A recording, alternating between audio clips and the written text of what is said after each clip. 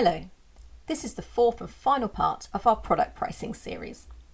We're going to look at how clever marketing and comparisons can make all the difference in pricing success. Now, I had every intention of stopping this pricing series at 3 podcasts and moving on to the next topic. However, I was inspired to continue by Marketing Week's article, Brands Pricing Shouldn't Be Bound by Their Categories. This article reminded me that when we combine our pricing strategies with marketing strategies, they can be really powerful.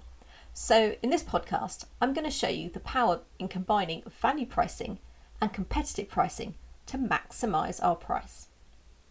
My name is Anna Taylor, and if you're new to this podcast, Enhance.Training provides online business courses to help professionals, managers and business owners improve their performance. For over 15 years, I've worked in finance alongside sales and marketing teams for companies such as Unilever, Mondelez, SAB Miller and Asahi. I've seen firsthand the importance of getting pricing right, and I want to help you to do the same. Now, they say that pricing is either your most powerful weapon or your worst enemy, and I certainly want to help make sure it's the former for you. If you like this podcast, please share it with friends and colleagues, and visit us at Enhance.Training for more great tips on transforming your performance. So, how do we maximise the price of our products? Well, let's start with the basics. If you've listened to the earlier podcasts in this series, you'll know that I love value pricing because it tends to be the method that provides us with the most profit. The more value you give the consumer, the more they'll be willing to pay. So while this is my favourite method, I do know that pricing tends to work best when 2 or more strategies are used together. And at the end of the last podcast, I said that using cost plus with competitive pricing alongside value pricing would be the winning combination. Now let's think about it. Let's imagine a pyramid, and on the base of the pyramid is cost plus pricing. Because this is your foundation, it covers your base, your costs, and once in place, you can then move on and focus on other strategies. Now on top of that layer is competitive pricing, as this is your way to keep up to date with market conditions and be relevant. And finally, at the pinnacle of the pyramid is value pricing.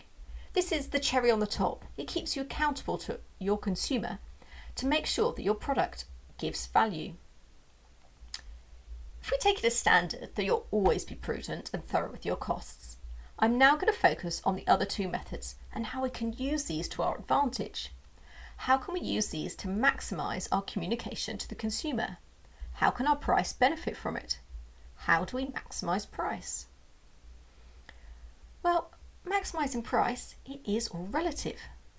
As part of your value pricing journey, you'll need to discover what a consumer values. The value your product gives is based on how the consumer perceives it. Do they see the value the same way as you do? Well, value can be so subjective, so you must do all you can to make sure the consumer sees it your way. Now, this is where competitive pricing can come in, because consumers perceive price and value relative to similar products. I mean, we all look at what else we can buy for the same price or that meets the same need. We compare and contrast. It's all relative. Now, the Marketing Week article that I referred to earlier highlighted an example of how the shopper perceives value as they do their weekly shop in a supermarket, or probably more like online these days. But let's imagine a consumer walking down the soft drinks and squash aisle. So in this aisle, most of the products are £5 or less. The consumer sees the new product, they pick it up, look at the price, and they see for 700 millilitres, it's £24. Oh, they're likely to balk at the price. No matter how pretty the bottle or natural the ingredients, how can something 5 to 10 times more expensive than any other product next to it be worth it? But let's imagine a different scenario. Let's imagine this same consumer is in the spirits aisle. Here, the £20, £30, £40 price points are the norm. They see a new non-alcoholic alternative and look at the price. Well, £24 may seem potentially reasonable, still perhaps pricey, but perhaps not out the world expensive, because it's all relative. And this is precisely what the likes of Seedlip have done, and they've done it excellently. So maximising price is about thinking outside your competitive set. If you want to change your pricing model, you have to change your comparison set. Seedlip are not unique in managing pricing expectations differently. It's open to almost anyone who wants to challenge the perceived norms. Do you remember the competitive pricing podcast? I told you about lining up all your competitors in terms of price and quality and then working out where you fit in. Well, this is similar, but with this exercise, you don't simply gather data about any old competitors, it's about finding the right ones. Let me give you a real life example of when I've done this. So when I was working on the Peroni brand, we did this very exercise, but we didn't just compare the brand to other world beers, nor simply to all beers, but we actually compared it to spirits too. Because we looked at what a consumer could choose to drink when they walked into a bar, and we took them all as potential competitors.